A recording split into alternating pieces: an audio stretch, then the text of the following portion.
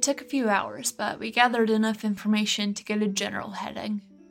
By then it was getting late, so we trekked back to the first watchtower and spent the night there, taking extra care to secure the door on the second one. No point in leaving that exposed to the elements. The fire was lit outside to not smoke up the tower, and we didn't keep it going for very long, but we did use it to warm some large flat stones to help warm the room while we slept. It helped stave off the first slivers of winter that tried to creep between the stones. Soon it would be settling over the forest and seeping into the ground, making the woods more difficult to traverse. The morning chill gave me the faintest hope. While the coming winter would make our traveling less pleasant and more challenging, it would also hopefully stall the impending march of the armies. Experience said it would take 2 days for troops to begin mobilizing once word reached them of the massacre. They would probably start with a squadron or two, whoever was the most prepared to march into battle, and use the winter time to gather the rest of their forces. For the coming months, there would be countless skirmishes along the borders and within the woods we once called home. But the harsh cold that was coming would stop them from launching all-out assault until the spring thaw arrived. Winter would bring us a break from the assault, but it also gave us a timetable to get this done. For a few months, it would be spring and there would be blood. It's still frightening to think about, especially in this world where none alive save my friends and I remember such time, but it's important we don't forget how far we've come. If there are others who remember, they keep to themselves, so no point in asking them the tale. Anyway, back to the story. We left the next morning and headed north, traveling until we found a small stream that, according to our maps, connected to a river, over which we would find a bridge connecting to what was left of a road.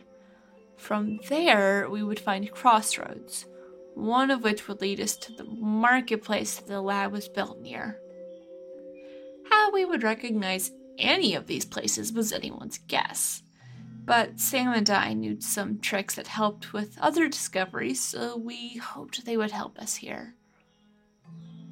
It took us half a day to find the stream, which we followed for 3 days before we found the river. We spent half a day figuring out which direction to follow to get to the bridge, and once we were sure, we started off.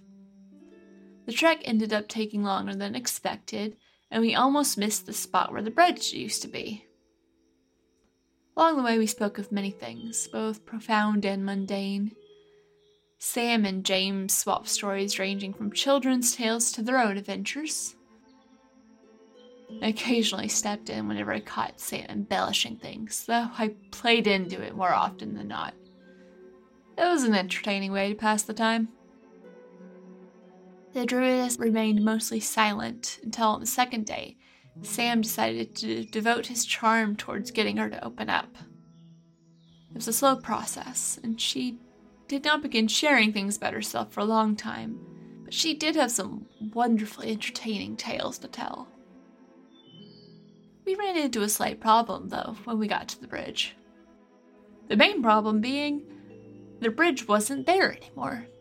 The support structures remained, but whatever was used to cross the river was long gone.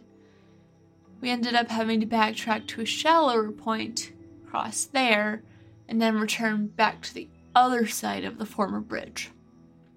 It cost us half a day, but once we were on the other side, we were able to uncover the remains of a road. We followed that road, uncovering it as we went, working to cover our tracks. It was slow going, but it was the direction. A few more days, and we stumbled upon our first sign of one of the cities marked on the map. It did a little more than confirm we were going towards something, but that was better than what we had been operating with before. The crossroads we were looking for was supposed to be on the other side of the city. Passage through the city was slowed as we tried to make sense of the roads winding through the buildings and not lose the path we were trying to stay on. But the druidess was able to help with some of her knowledge of the area combined with Sam's tracking skills. The real trouble came when we approached the crossroads. The weather had been growing cooler by small degrees over the past few days, but it always remained pleasant.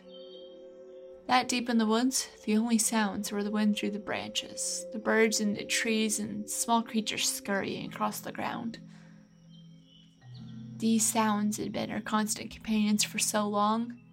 We should have noticed when it stopped, but Sam was telling a story in his usual dramatic flair that had us all enraptured.